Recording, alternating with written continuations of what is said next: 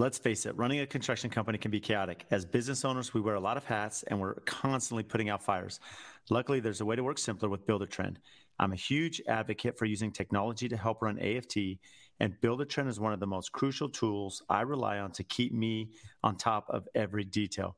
Built just for home builders and remodelers, this is an easy-to-use platform that helps manage all aspects of my business. My team's been using Build-A-Trend's project management platform for the last 5 years, and we love that they're always improving and adding new features to make our lives easier. This is something that we've really tried to take on internally to find ways to improve our system every day. Build-A-Trend just released a full set of financial services, added new tools like Takeoff to make estimates more accurate, and launched a total rebrand with a new mission to help change the future of construction, and we are on board. To learn more about how Build-A-Trend can help calm the chaos in your construction business, visit buildatrend.com/AFT. When you schedule a demo, you'll receive an exclusive 60-day money-back guarantee only available to my podcast listeners. I'm following Build-A-Trend into the future in construction. Come on board with us. Who's your audience? What's the call to action? What problem are you trying to solve by creating this video? We see so many clients come to us with, I have to create a video because the algorithm says so, and they haven't thought through, well, what does your audience care about? And I know it might hurt somebody's feelings, but they don't care about you. So welcome to the AT Construction Podcast. I'm Brad Levitt, and we have Ian and Lynn on with us. Welcome. Hello. Hi. How's it going? Super good. It's been a little too long. I'm having, it's been too long. I'm having, what's the word I'm looking for? Why am I losing my train of thought? But anyways, it's been too long since we've been hanging out, back in Iowa. So that was what, a month? A couple of months ago now. Yeah. It was in the middle of the hot summer, and you were joking that it wasn't hot, and we were all melting in Iowa. Yeah, that's easy lifting in Iowa. It's actually kind of a mild week weirdo too. So, but it's good to be on here. So just a quick intro. Lynn Melling, she's the founder, content strategist, director, and producer of 515 Productions. And we have Ian Planchin, who's also founder and creative director. So I'm excited to have you both on because I think I mentioned this to you when we were out there on the shoot with Pella, and that's kind of the background. We're out in Iowa. And what's interesting is I've been on a lot of these shoots before, and it's not that everyone's not professional, but I was just blown away by the organization, the production, the coordination, the planning, the chemistry. In fact, I think Ian could be a part-time actor because he was giving us some acting advice. I could take all the lessons I guess. So maybe we start here because I know a big part of your brand, you've worked with some amazing brands that all of us know, from Red Bull to Pella and many others. But cinematic storytelling, what is that? That's a big question right off the bat. And thank you for asking the question because it's a really big, I think it's something that is still kind of evolving. And brands are now just beginning to understand the power of it. So I think it's something that's long been reserved for film, like a movie.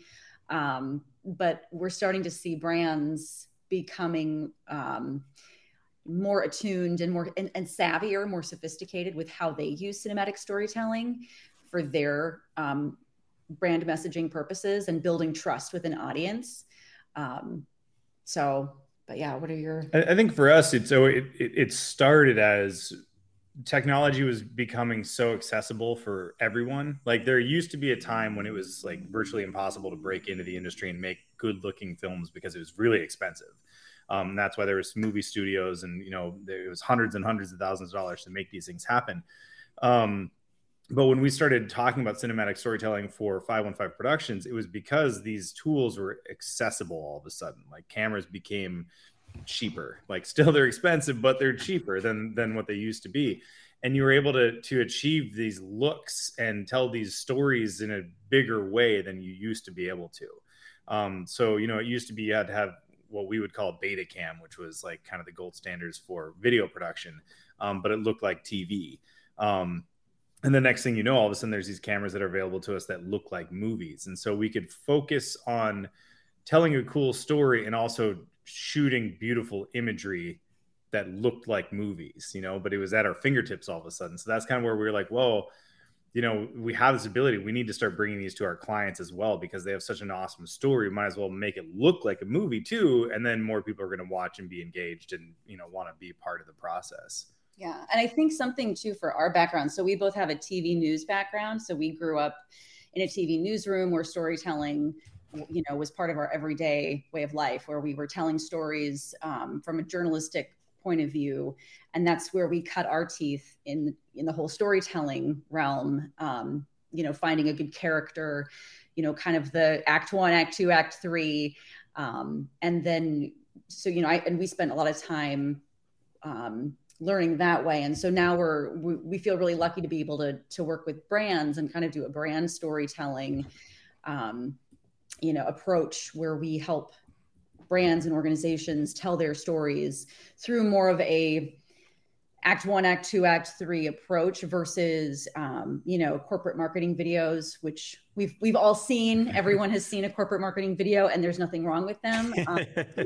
They've become formulaic. I think maybe 10, 15 years ago, they were sort of a new shiny object. And now they've become very formulaic, run of the mill. If you've seen one, you've seen them all. So we're really trying to help our clients understand the importance of breaking out, break away from the noise, tell a story that's really a way to stand out and get your message across and really help an audience know you and trust you and relate to you. It's interesting because I've seen brands change, and I know you're part of this. Like what's upcoming, and it's going to be released soon that we're working together is going to be really unique. And I got a little sneak peek, which is amazing because it's unlike any other content that I've seen produced, especially from some of these brands. Do you feel you had a unique advantage, especially working with the brands now because of your journalistic background, because you were in, TV newsroom? How did that prepare you, and how different is it now that you're kind of on your entrepreneurship journey? So with using that project in particular, we have the advantage because we can look ahead to what the story needs to be, but also what is going to be the problem with production, right?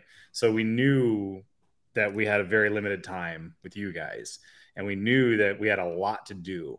And so it's like, how do we best achieve this? And so it came down to, just like Lynn mentioned, our news days, everything had to be produced in a day.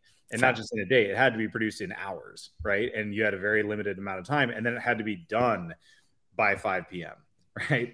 And so we have that advantage of knowing how to work with severe time constraints. We don't like to do it, but we know how to do it. And so we just kind of make it, there's a time constraint, but we know how to still extrapolate as much from that as we can and get as much footage as possible. And I think news has definitely helped us with that. Yeah. Well, and I think too, like, as people will soon see with these videos that we worked with you on, I mean, there's kind of one main video, and I don't think I'm ruining any surprises here, but there's one main video, and then there's 3 sort of other videos that kind of spin off of it. And we were able to shoot all 4 videos really in a matter of a couple of days, and they all sort of integrate and work together.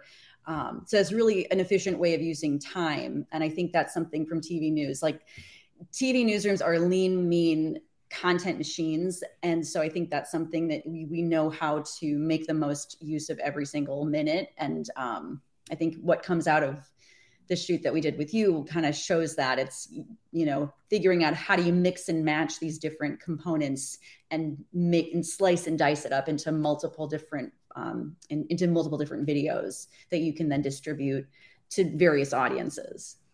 Well, I'd imagine there has to be, again, we hadn't worked together, so I'm sure going into it, you kind of have an idea of how long certain shoots will take and to get the lines right and the setting. And so you have to have some buffer in there. And what was fascinating to me, and this is the analogy for me as a builder, is, I look at when we build these complex homes, there's, if we don't plan properly in the beginning stages, especially in that year, 2 years before we break ground, we're going to have issues. You can't improvise. It's too complex. The jobs are too big. Designers, architects are the same. If you have the time to plan, and so from your side, what I found really unique is everything was super organized. I looked at the filming schedule, and the amount of time in planning, I'm sure, is a huge resource. What goes into just understanding the scope of work, now putting into a schedule, and then essentially putting together a timeline or scope of work or schedule, for us. Right. So all organizational facts are attributed to Lynn. So she is the planner, the organizer. But I will say this project from the get-go, we've been working on it for 9 months now, right? So the concept came a long time ago. But once you and Mark got attached to it, we knew that we had that, like I said, that limited amount of time. The problem was we knew that the bulk of it was going to be ad lib. And at that moment, I told our client, I said, look, 3 days isn't enough. Yeah. Like, I was worried about that amount of time. And she said, 3 days is all we got. And so again, that comes back to that. Okay, well, we have a set amount of time. How are we going to do this in that set amount of time? And that's when our client and I, we had been going back and forth about the shots and what the storyline was going to be. And then I sat down with Lynn and we talked about the storyline and how we're going to pull this off with these 3 days. And it literally is minute by minute by minute. And it's again, and I had the joy of being the bad cop with my watch on, which I'm not wearing today, but I had to preface to everyone, like, I don't want to be the bad guy, but we gotta, if we're gonna hit all these scenes, we have to stay on schedule. So there were only a couple of moments where I had to like kind of get people in line, but I just have to say thank you for calling out the analogy about like architecture and building, because I often talk about, like, when you're building a marketing communications plan, when you're talking about videos, it truly is like building a blueprint, it's like the architecture. You have to have that blueprint in place before you can go build the thing. And I don't think there's a lot of awareness about that. I think, most folks think, okay, we're going to shoot a video, just show up, point your camera, turn it on, hit record, done. But there's so much that goes into the planning. And if you want to have it really get the biggest bang for your buck on the back end, if you can plan ahead, you can get so much more out of it and get so many more distribution channels involved. It doesn't have to just go on YouTube. You can use it for, multiple social media channels, email, internal communications. I worked in corporate communications for a while, so I kind of have that lens too of how can you distribute this content. Like, it's one thing to create a really beautiful video. It's another thing though to put it in places where people are going to see it and then share it, because that's how you get eyeballs on it. So it's really valuable, Lynn. I mean, and both of you mentioned the concept to reality, and as you're speaking about that, I'm thinking, okay, so many clients will call me and be like, okay, Brad, how long does it take to build a house, right? And I walk them through pre-construction and construction, just being realistic, painting the picture.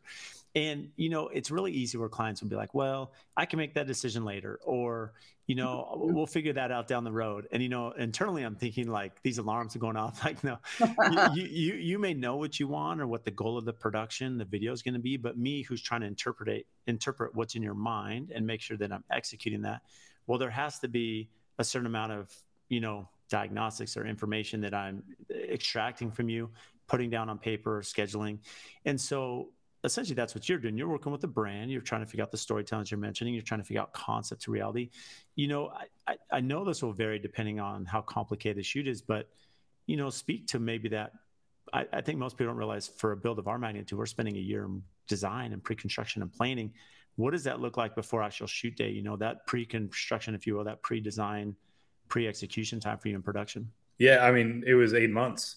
It was 8 months of just going through so many different versions of scripts and concepting. Okay, like one of the things we wanted to do is shoot in a cold environment. Like, there's the whole storyline, and we won't get into it too much because it hasn't dropped yet. But you live in a hot place, Mark lives in a cold place, and so we wanted to shoot in a cold environment. And so there's only a limited amount of time for you to do that in real life, right? And so we initially wanted to get this done in the early spring when there's still snow on the ground, but that just wasn't happening. So then, you have to kind of pivot.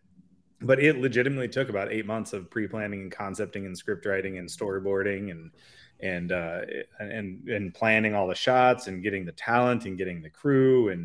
And that's one thing with our company. We have a dedicated group of people that we tap for just about every single. You guys are the same way. I'm sure you have the same contractors that you go to because those contractors will produce every single time. And if you have a client who calls you and says, hey, we want this amazing house built, you say, okay, well, my crew's not ready. They're working on another project, so we're going to have to push just a little bit. And that happened a few times with us.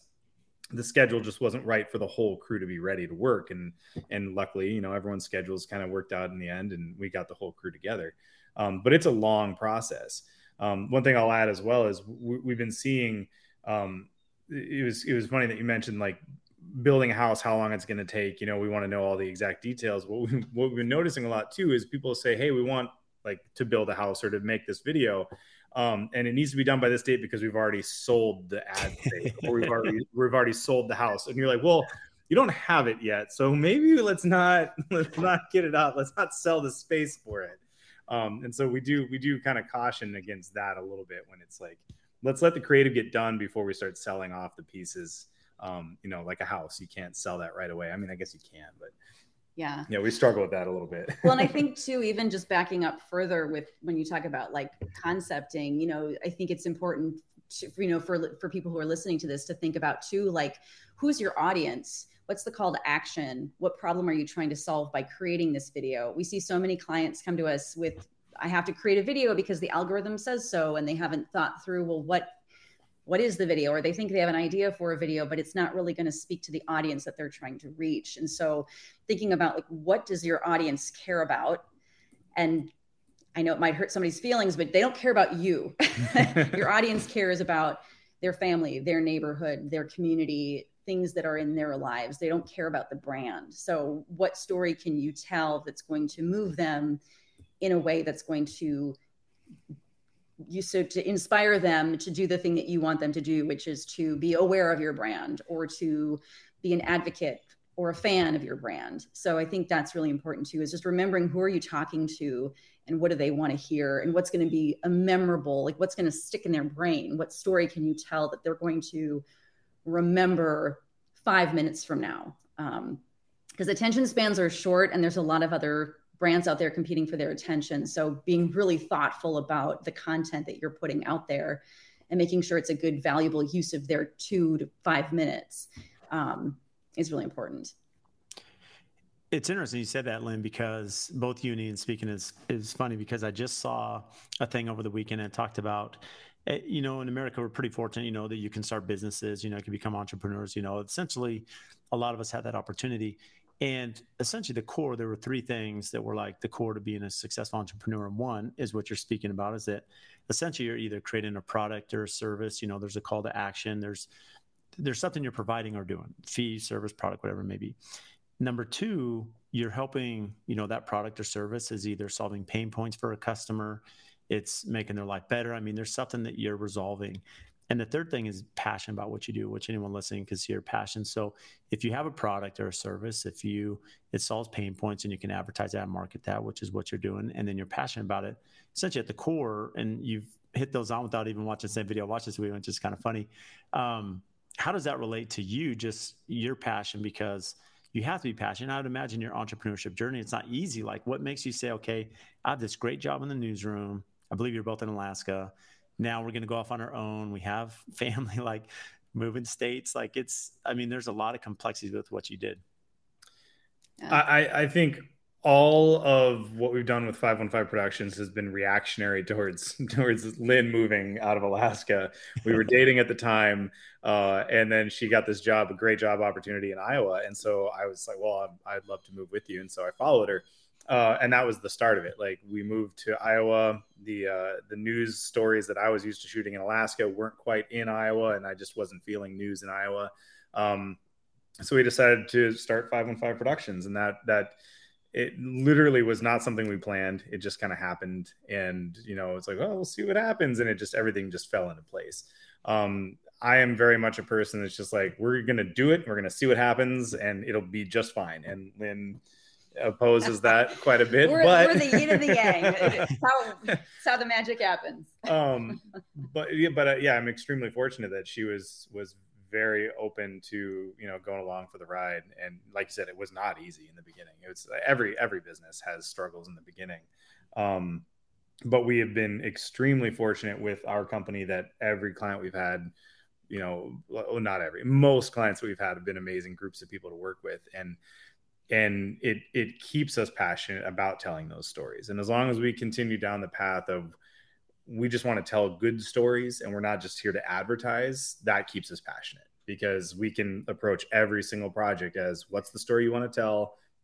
and how can we tell it? And if in the end they're like, well, we're actually just looking for something flashy, we can do that. But at least we still get to tell cool stories from time to time, and that keeps us passionate. Yeah. Well, I think too, I mean, so Ian grew up in Alaska, and, it's a beautiful place. It's like living in a postcard. And I think, his background was really, skiing movies, biking movies, outdoor adventure. And that's something that I've always loved too. So I think that connection to the outdoors, we do a lot of storytelling outside about nature, about the environment. I think, we care about, the planet. And so I think that's also something that I'm still a journalist at heart, and, want to save the world. And so being able to retain a little bit of that in our professional lives, telling stories about, we did a documentary film about Lake Superior and surfers in Lake Superior. And a big part of it was about the impact of climate change on Lake Superior. So just being able to even do those types of passion projects while we're still working with clients is just helps keep us passionate about what we're doing. This episode is brought to you by Pella Windows. When it comes to building homes at AFT, almost every project has Pella Windows. And they've been just an incredible partner of ours. And locally, Sammy and Adam, they are not only amazing business partners behind us, but they are super close friends. And I speak on the podcast all the time about the importance of relationships, right? Relationships with our customers, with our vendors, with our suppliers. Because at the end of the day, I'm only as good as those that help our brand and assist us in our projects to take it from the ground up all the way to completion. And if we didn't have partners such as Pella, there's no way we'd be who we are today. Over the years, we've built this amazing relationship. When we call them or email them, they respond. They're quick. Their company culture, their integrity, their honesty, they are always there to do what's right for us and the customer. They can do anything from small replacement projects to large custom homes and even multi-million-dollar commercial projects. And also, when you think about their product line, they can do ultra contemporary, historical preservation, and large traditional projects. So for anyone, any scale, any size, they're the ones to call. They're here local. They have an amazing Instagram. Make sure and give them a follow to see what they're doing. So if you need windows and doors, give Sammy and Adam a call. We stand behind Pella. We love what they do, their culture, their brand, and especially their quality. And if you want to learn more about Pella Windows, check our show notes. We'll have everything tagged there so you can give them a follow and have their contact information to reach out. I love that because for me as a builder, same thing. There's some passion projects we've had, and we've been fortunate. We did the National Home of the Year, which was super exciting because, it's off the grid, it's sustainable, low carbon. I mean, just a lot of things are pretty unique about the build to make it energy efficient. So you're not using a ton of resources to power the home because we're consuming as much energy as we produce. And we've been fortunate now to have a few other projects. And so I can definitely relate where it keeps the fire burning, if you will. One thing I've had a hard time even preparing to have you both on, and again, I don't want you to share any pricing or cost, and that's not the question here. But what's really complicated, or at least complicated to me, is that as a builder, as I'm walking through clients, I have a pretty good database of here's what it costs to build a home, especially in this style, this architecture, these finishes. We've done enough over time. For you, especially listening now, the amount of pre-production that went in just on our filming, you have 8-9 months. So for you two, and it varies. I'm sure you have some productions that, maybe call the remodel 3 or 4 months, some maybe 12, some maybe 2 years. And so you have the creative storytelling, as you mentioned, the cinematic storytelling, you have the script and schedule, and you're coordinating your subcontractors and partners, and then you have the filming and then editing. So you have this huge bandwidth of like 3 phases, call it. How do you put your arms around and I'm sure that's evolved, from when you first started, the challenge of making sure that you're being paid your value, to now, how do you put your arms around putting together a bid or package for your clients you're working for? Yeah. I mean, it all comes down to every single project's different, right? Just like every single home is different. And it's something that you have to be pretty straightforward with the client in the beginning and be like, this is a very big project. And, and they'll come and say, hey, here's the budget we have. And you can say, well, that's not going to work, And in this case, it's a project that it obviously keeps expanding and keeps growing. And every time it expands and grows, then the cost goes up a little bit here and there. But there are, like you said, there are exactly 3 different phases to that project. There's your pre-production, there's your production, there's your post-production. So really you just look at it as what's it going to take to plan this, how many days /months/years, and you just kind of add that total up. And then your production, that one's a fairly easy price to come up with because you know exactly how many people are required to do the job. Now, again, that scales. Like with our project, we had 25 something people on set. Typically, we work with 5. And so obviously that number kind of ballooned up, but it's required due to the amount of time we had. We had to have a large group to get things done quickly. And then post-production is all just based on how many hours it's going to take us to edit it, and then how many videos are going to come out on the back end, right? So we have 4 videos here, but then there's your social cut downs and all those things that happen. So it's just knowing the basics and then just kind of expanding upon it just a little bit. It can be really overwhelming, and truly, like, if anybody's listening to this has, questions, we're happy to talk through it. Or any, if you approach a video vendor, you should feel very comfortable to ask questions about the cost. I think some people think that they're just supposed to take whatever number they're given, but there's lots of opportunity for conversation about meeting a budget. I mean, we offer high-end video quality. And so sometimes our, clients will come to us and we're not the right fit. They just need something shot on a cell phone. That's not our jam, but there is a time and a place for it. If you're a scrappy startup, a smartphone video might work. So I think there's very much a sliding scale in terms of like, what do you want the look feel to be? And that's something that from a creative development standpoint, I don't see a lot of brands have brand guidelines around video. They have a lot of brand guidelines around fonts and Pantone color and logos, which is great. Even copy, but there's not a lot of prior discussion about like, what do we want the video to look, feel? If you're a bougie brand, your video needs to look and feel and sound bougie. If you're a scrappy startup, maybe not so much. So I think that's also that factors into the cost. If you need a high quality film camera and a couple of audio engineers to make sure that you get that crisp quality, that's going to be more expensive than if you shoot it on a smartphone. So, but yeah, it's a very wide range, but don't be afraid to ask questions, like if you're someone looking to get into getting a video produced, there are no stupid questions. And people should feel comfortable to ask them. There's a phrase that was told to me a long time ago, and I'm hoping I'm getting it right, but it's the most simplistic way to explain a budget. And it was good, cheap, fast, pick 2. Right. And I'm sure you guys have had something similar like that, but it's like, you can have good and fast, but it's not going to be cheap, or you can have good and cheap, but it won't be fast. And it's like, those are your options. And you just have to think carefully about what exactly you want out of the video coming from the client's perspective.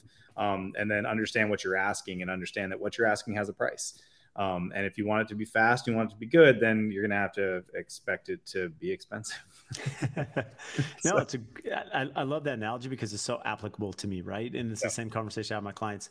What's unique for us too is, there's so many variables just like you're dealing with. And as I'm thinking through for me, occasionally you get a client that's like, hey, I want what I want. I understand the value, the cost, and maybe they've built before, maybe they have good understanding. So they call it, there's not as much sticker shock maybe. And then you have others that, like many of us, we want what we want. And the price comes in, we're like, whoa, okay. Yeah. Mm-hmm. How often when you're working with your partners, I would imagine there's a range that, hey, they have a big wish list of what they're asking for that's put on paper. It's like, okay, well, now we have to value engineer this or look at this, creatively. I mean, how often is that process going through from just the coordination and contract perspective from the beginning? I mean, all the time, every single project, even if you have a repeat client, the topic of how much is this going to cost us? How much do we value this? It always comes up. Right. And there's going to be projects with each client where they see the value and they have a budget. And then there's going to be somewhere they're like, we just don't have the budget, but we do need the video. And for us, I think for new clients, especially, it's always just about that initial conversation and making sure that they're able to get, all their wishes and needs on the table. And we can tell them, here's how we'd approach this. And we might not be the cheapest, but here's what it might run. And it's okay to say, sorry, this isn't going to work. And that's the thing. Like, if you're offended by that, on either side of the spectrum, if the client's offended by that, or you as a production are offended by them being offended by that, then it wasn't a good fit. And this is when it's all said and done, the dream scenario is to have a client that is a great friend, but it is still a business. And as long as everyone treats it that way, then you can have really good communication about what those budgets are and what to expect from the project. And I think that's the most important. Mm-hmm. And if you get a friend out of it, awesome. Yeah, which we've been very fortunate to do over the years. Yeah. But I think too, I think like in terms of pre-production, a lot of it does boil down to hours.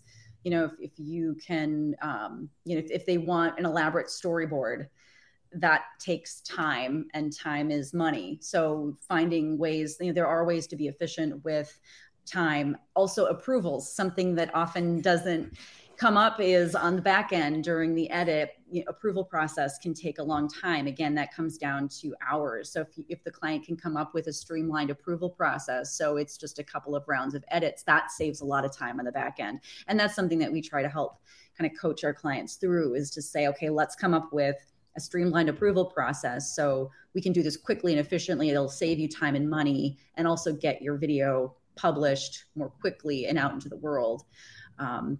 So we do try to find, and sometimes we'll have a client come to us with a big, pie in the sky idea, and we hate to talk ourselves out of work, but sometimes we'll say, well,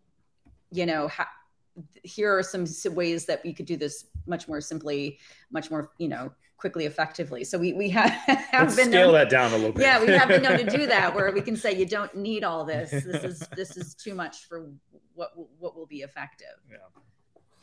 It's really good advice, because the reality is, I think that's the value you're given, is that, sometimes you may have a client that you just know you're not a right fit, and putting them in the right direction. It may not be for either of you. They may call me and say, hey, Brad, we want you to our home. But I know that AFT, it's not our bread and butter, and put them in the right direction. Sometimes you win. There's a lot more value add than just trying to force myself into a box to something that I'm not normally doing. Mm-hmm. I think this is really interesting, the approval process, because anyone that's worked with brands and content may not factor in that aspect, the approvals, the editing. Hey, I've spent all this time recording, I've edited, I sent it back, and now, no, you got to reshoot or read this. That's really difficult for you, because where you have 3 days, let's say Mark and I or whoever filming, you have to make sure you have all the content that's right. How does that play a role, just understanding the approval process before you shoot? That one's a tricky one, because it really comes down to the client. They need to fully grasp what we're trying to tell them, right? And so with our shoot specifically, we're fortunate that our client does understand those concepts, and they're really good about that. But if you as the production company are saying, hey, we got these 3 days, these are the critical items we have to get, and if we don't get them, we're not getting them ever, and they don't quite understand that, you're in a tough spot, because you'll get into the edit, and it's happened where they'll be like, hey, what about that line where they need to say, and we buy this product every single time? And you're like, well, we had to scrap that because we had no time. And they say, well, can we record it again? You're like, well, no, we can't, because they're not here anymore. They're gone. And it's when they don't understand that concept that things go really bad. And so having a client who grasps that and understands that there are going to be items that have to get cut because of time, and there's going to be no time to ever get them again, and just be okay with that. That's a good relationship to have. But when you have someone who doesn't understand that, that's when things end badly. Yeah.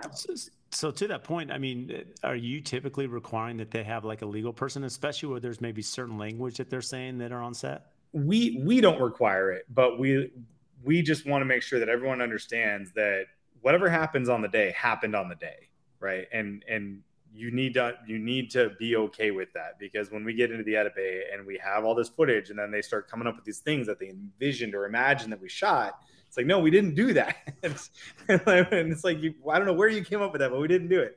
And so it is good to have legal there, but that's not always a guarantee that you're going to get the approval you're looking for. It just isn't. Well, and I think too, that's something that, we try to coach our clients on too, is like when you're in the concept stage, if it's more of a scripted, if you're reading off a teleprompter, for example, having legal weigh in before you even get out to production to make sure that, hey, because it happens much more often than many realize, is that, and there's so many key stakeholders too. If you're in a highly matrixed organization, there's a lot of different key stakeholders. And so before you get to production, during the pre-production phase, if you're an internal client, like figure out who are the other key stakeholders that might have to see this video and sign off on it, and get them involved during pre-production so they can call out any, warning signs. If there's something in a script that needs to be changed for legal reasons, do it in pre-pro. So when you get to production on the day, whatever goes on tape is on tape. And then you get to post-production, it's too late to change anything unless you want to reshoot it, which happens sometimes. So getting the buy-in of all the key stakeholders ahead of time is really, really important. And in terms of being efficient, and that also helps in the post-production and the approval process. Like, you've already established who are the decision makers, so they can make that approval process much more streamlined. But then also one other thing is they need to understand that what they're deciding 8 months ago is really important, and they shouldn't just be like, it looks great. We're fine with that, and then on the day have a problem with it, right? Like their approval needs to be concrete, and it needs to be something that is bound to the future, because we're relying on their approval to get the job done 8 months later, right? And so if you run into that, I guess what I'm saying is it can't be just so like, let's just kick the can down the road, but for now it's fine. Like actually getting solid approval that everyone understands what we're saying right now is going to happen on screen, and grasping that concept is pretty critical. It's funny. It actually excites me a little bit just hearing the conversations, because too many times, this is why I require interior designers on my projects, because, for me, my protection is maybe it's like your legal approval process, because essentially finishes have been approved, they've been selected, they understand, especially with natural products, there's variation. What they see in a picture in a room may be different, so they've seen like a wide range of samples. And there's so many things where, to your point, Ian, where you're like, well, that would have been helpful to know yesterday. Yeah, exactly. Right. Classic line from like Wedding Singer or something, Yeah. So, but what's interesting, you mentioned this early on, Lynn, the storyboard, is that essentially what you're trying to do is create this storyboard. What does that look like from your side? Because ideally, whether you have legal or not there to approve, you're essentially trying from a script and production to make sure everyone's on the same page. When we're going to shoot now, we can shoot, we can edit, and move on. Mm-hmm. Yeah, absolutely. And I think there's two different ways to go about it. I mean, there's highly scripted productions. So for instance, in the video that we did with you, which was very much ad-libbed, but it was still scripted, that's the script needs to be there and kind of match, figure out what's the visual, what's going to be said. But then there's also sort of that documentary style, news gathering style video, which we love doing that as well. And so that storyboard process is a little bit different, but it's equally as important. It's figuring out, okay, what are the key messages that we need to make sure that we say in this video? What sound bites do we need? Like if we're interviewing someone, the interview subject, what do we need them to say? So when we get to post-production, we have the string of sound bites that make the story make sense. And then to back it up even further, what question do we need to ask the interview subject to make sure that they say the thing that's going to string out into a story in post-production? So it is very much a reverse engineering of, what do we want this to look like in post-production? What are the key messages that we need the audience to hear? And how do we get the people on camera to say it in a way that's natural and authentic and compelling?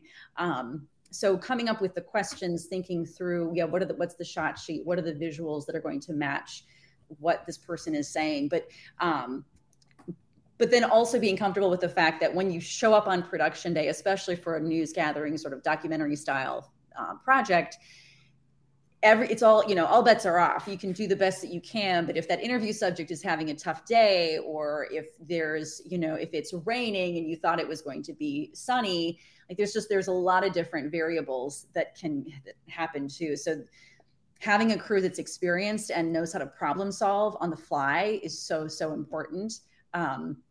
But also with those highly produced, I mean, I think with the shoot that we were on with you, I mean, there were a number of times when things didn't go according to plan, because nothing ever goes according to plan on a location, on a shoot. So having a crew that has, a whole toolbox full of gear and straps and, people who just can make things happen on the fly is necessary. Because you can plan all you want, but there's always going to be something that happens. I'm trying to remember at the shoot with Pella. I mean, I think there was like there was a couple of times where we couldn't be in a certain room that we thought we were going to be in. They had a tour. For reasons outside of our control, so it's those things that you think you've planned for everything, but there's so many moving parts that there's going to be something that's overlooked. So you have to be flexible and roll with it. So. Or landscapers mowing the lawn outside, or yes, which is happening right now, actually, in our backyard. So sorry for that. No, and I think anyone listening can understand, because even as much as you plan, it's just, we build homes and every day is complex. I mean, there's long projects and, issues come up, material shortages, delays. I mean, and you're trying to work around it. For the value add when you're meeting with the client, because I think this is what's most fascinating, is that, it's one thing for the potential customer. I'm your potential customer. I'm like, okay, Lynn and Ian, I've seen the video content. It's incredible, very unique. And, you've done a phenomenal job just building your production company. The separator, though, isn't just the end result, but it's also the experience, right? What is my client experience working with you, working through production, seeing the organization? How, for you, as you have built your company, how do you set that value add for the client to understand that, hey, when we get Lynn and Ian, this is, A+ service, or organized, a storyboard, the on field, the direction. Because I mentioned that was unique. My experience was like, wow, this is legit. Like, this is the real deal here. And I was really impressed. And I think, oh, thank you. Yeah, from like any builder or a customer that's worked with the builder that may have built certain homes, and then they work with this builder and they're like, wow, their processes are dead on, their systems, their communication, the client experience is totally different. How do you sell that? How do you create that image for a new customer that may not have worked with you? Right. We don't know. No, so I have lots of spreadsheets. I'm a type A. I'm a 1 on the Enneagram. I'm very much hyper-focused on details. And I think a benefit that I have and a value that I bring is that I've worked in an agency. I worked in a PR agency for a number of years. I was a corporate communications manager for a number of years. I worked in TV news. So I know how the sausage is made in a lot of different areas. I know the internal pain points that a lot of our clients face. And so being able to take action to help take things off their plates, because it's an investment of time. If you're an internal content team and you hire an external video partner to help you, that's time that you have to take out of your day to meet with the external video vendor, to work with them on storyboards and all of that. So we try to make it as easy as possible, try to do all the heavy lifting. So in a perfect world, they show up for a status call. We say, here are all the things that we've done. We just need you to sign off on them, and we're ready to go. Like, we're anticipating problems before they are problems. We're asking the questions that we know that the client should be asking. So I think that's the huge value that we bring, is anticipating problems before they become problems, proactively communicating, always making sure that we're updating them on where we're at with projects, just trying to answer their questions before they can even ask them. That's, I think, what sets us apart, because it can be very frustrating. It'd be very overwhelming to take on a video project. And if we can make it as painless as possible, that's what we strive to do.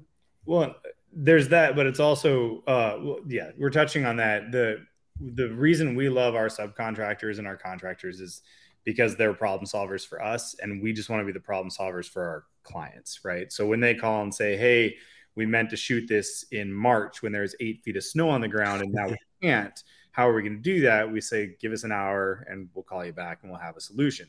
And so if we can continue to do that for our clients, that just means that's our value add, right? But for me personally, our goal was, and I'll just to pull the drapes back a little bit, what you saw was nowhere near what a professional set probably looks like. Like, the level of detail that goes into the scheduling on a movie set or like $1 million ad campaign is completely different. But what you saw is what we like to do, because we want to keep it functional but still fun, right? And so we don't want it to be too serious, but we do need to make sure that everything's accounted for. But the bottom line, and this is the golden rule for us on every single production, is we're there because we're passionate about what we do and we're going to have fun while we do it. And as long as everyone's there, everyone knows their job, everyone's having fun, and the problems are being solved, that's the recipe for success.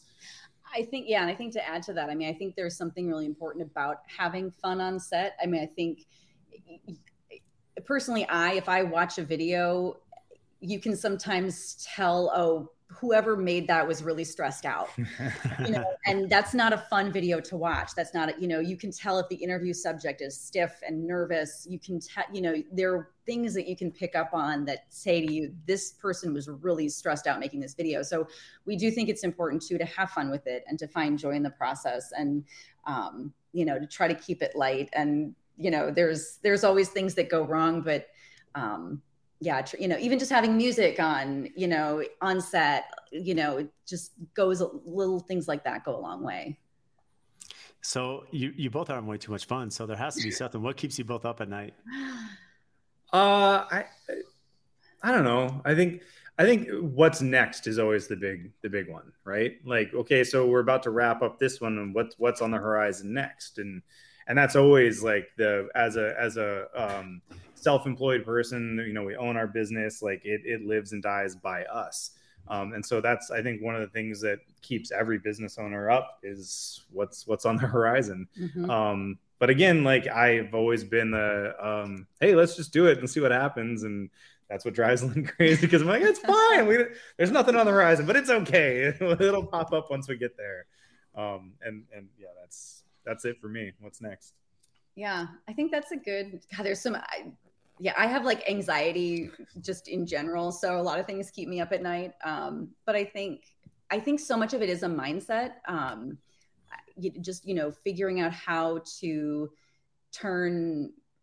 I have a friend who always talks about like, eat your vegetables, like there are things in business that are just not comfortable, that there are things that are going to go wrong. There are failures are going to happen, but like, what then is the opportunity? What can I learn from this? How can I grow? And so I try really hard to maintain a growth mindset always, and to stay optimistic, because it can be really easy to be pessimistic. The economy might soften, there might be new competition in town. There's always things that could go wrong, but I think it's really important to maintain an optimistic attitude, to think that, something can go wrong, but also tomorrow we could wake up and something really great could happen too. So that's not really answering your question. We're kind of dancing around the question. No, I think that's always on the horizon. Yeah, like what's next for us? Yeah. Look, I can relate. I can say personally for me, when I think about what keeps me up at night, there's the day-to-day stuff that I think most of us are conscious of, right? You have budgets and clients and deadlines and essentially trying to service all these different things. But, when you look at the pipeline, right? And okay, we have my family, your family, you have employees, you have their family. So that's probably the biggest stress, is like that backlog. Mm-hmm. For you both, how do you manage the backlog? Only because I'd imagine, you can't have 20 projects going at once, right? You're trying to service each client. You have different departments that you're working on. You mentioned you could be in the editing bay, and only so much can be handled. And you have to essentially put on this hat, focus here, and then go to the next one.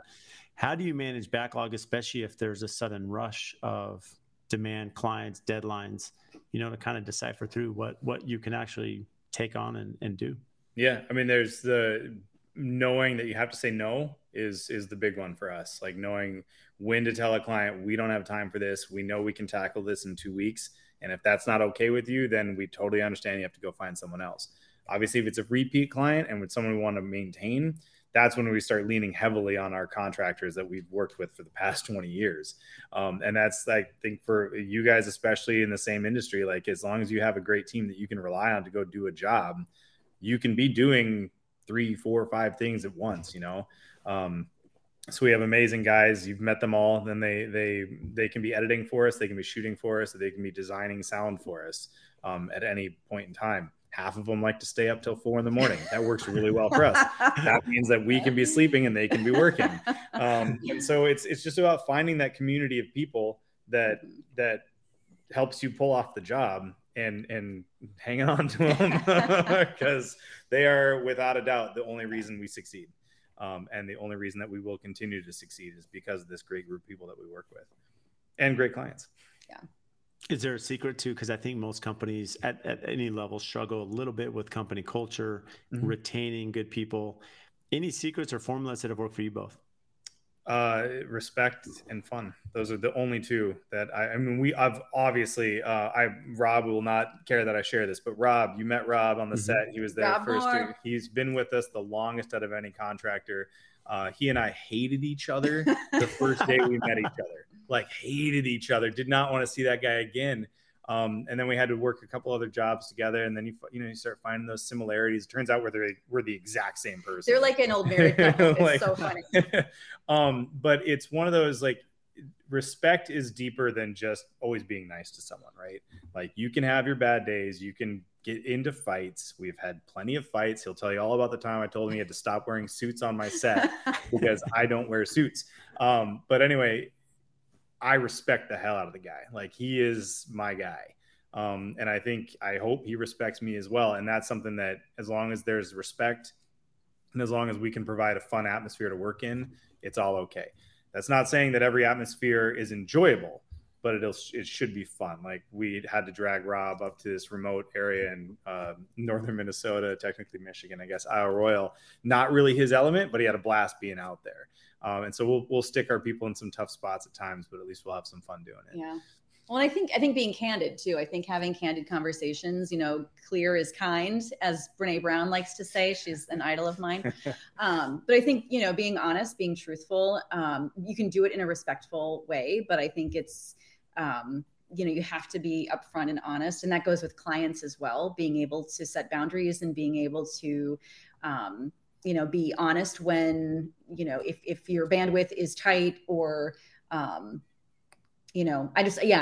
think being honest always is so important. And also with boundaries, being able to say, we're going to take a break now. Like, we have saturated ourselves. We need to, like, we're two people who we need to go off the grid. Like, we work hard, play hard. Like, we've worked really hard for 3 months, and now we need to go to the boundary waters and turn off our cell phones, and making sure that everyone on the team also feels like they can do that they can unplug and they can come back, and we're not going to be upset with them for falling off the grid for a few days. I think that's something that we prioritize too, is rest and making sure that you're taking care of yourself.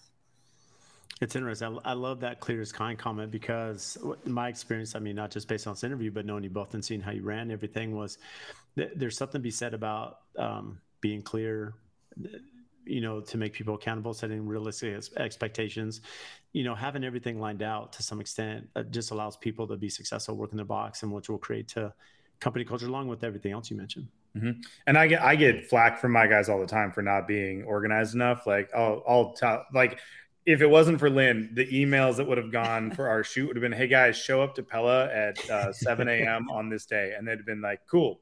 But they would have been like, it would really help to know what we're doing. Yeah. Whereas Lynn's like, hey guys, here's what we're doing. Here's where you need to be. Here are all the spreadsheets. But again, it comes down to having that crew that they'd be like, yeah, no, we'll be there. And they'll be wondering what's going on, but they're still going to get the job done. But we rely on them heavily. Like I said, they are a huge part of the creative process. So can't do it without them.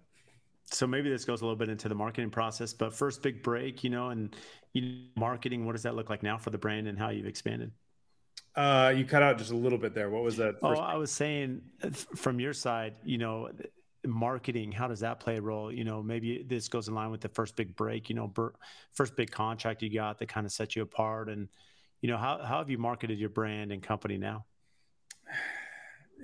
So in the beginning, I don't know how we did it, but we had a buddy of mine in Alaska who knew a little bit about software design and website development. And somehow he coded SEO in perfectly. And we were like number one on Google within a week. And we just kind of held on to that in Iowa. And that was 17 years ago. That was 17 years ago. Yeah. It was just like a freak, lucky kind of thing.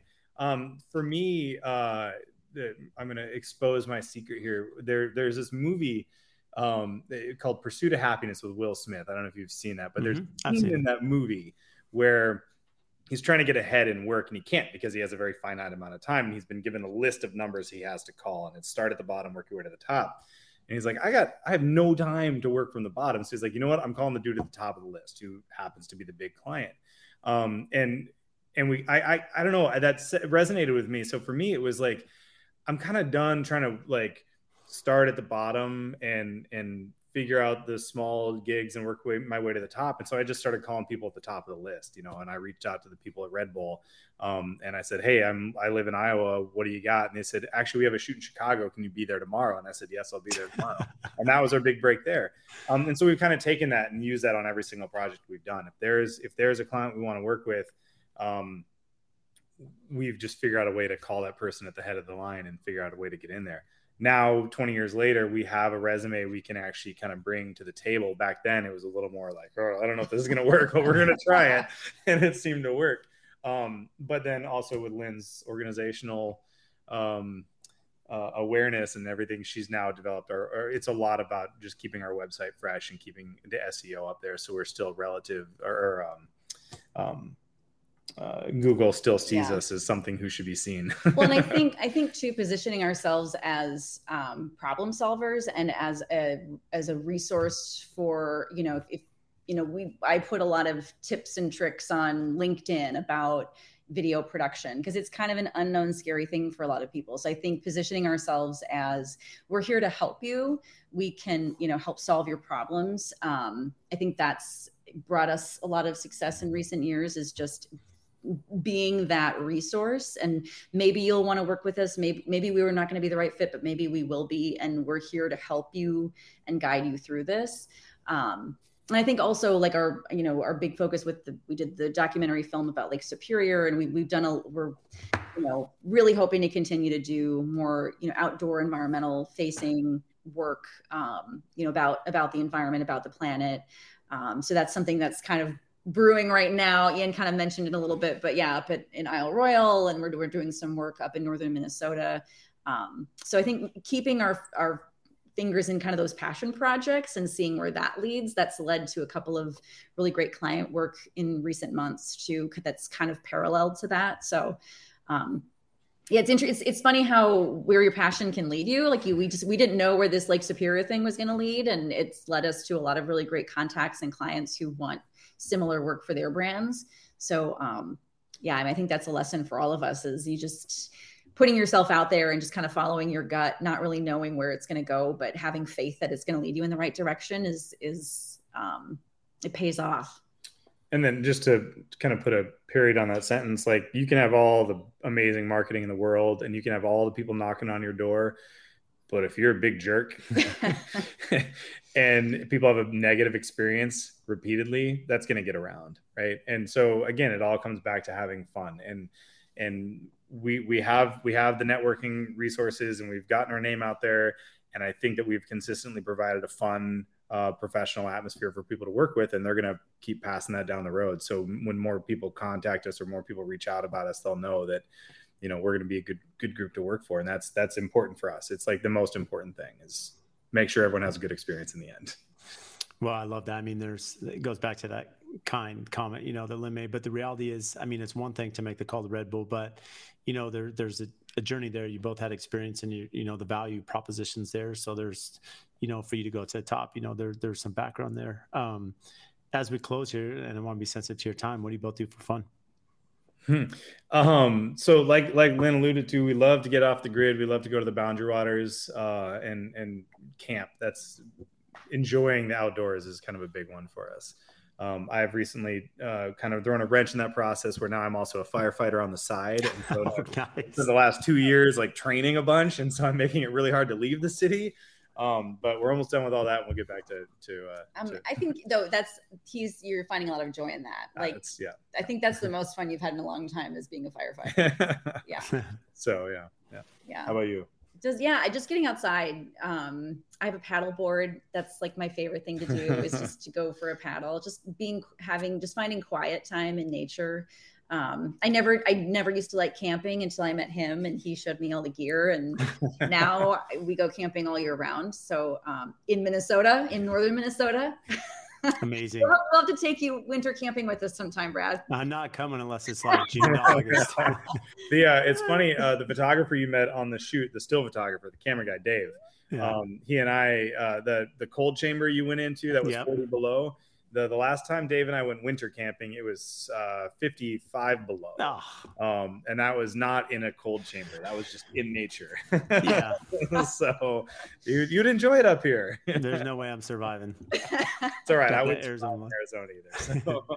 So for those listening, Ian and Lynn, you've been incredible. Just can't thank you enough. Where can they find you?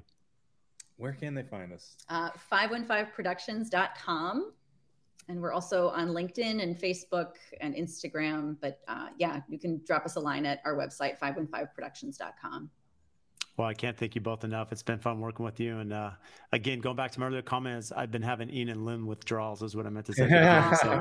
So anytime, man. Well, hit me up next time in Arizona. I'm sure I'll see you again soon. So thank you again. Sounds good. Thank you. Thank you so much. If you get value from the show, please support us by giving a 5-star rating and review on whatever platform you listen to.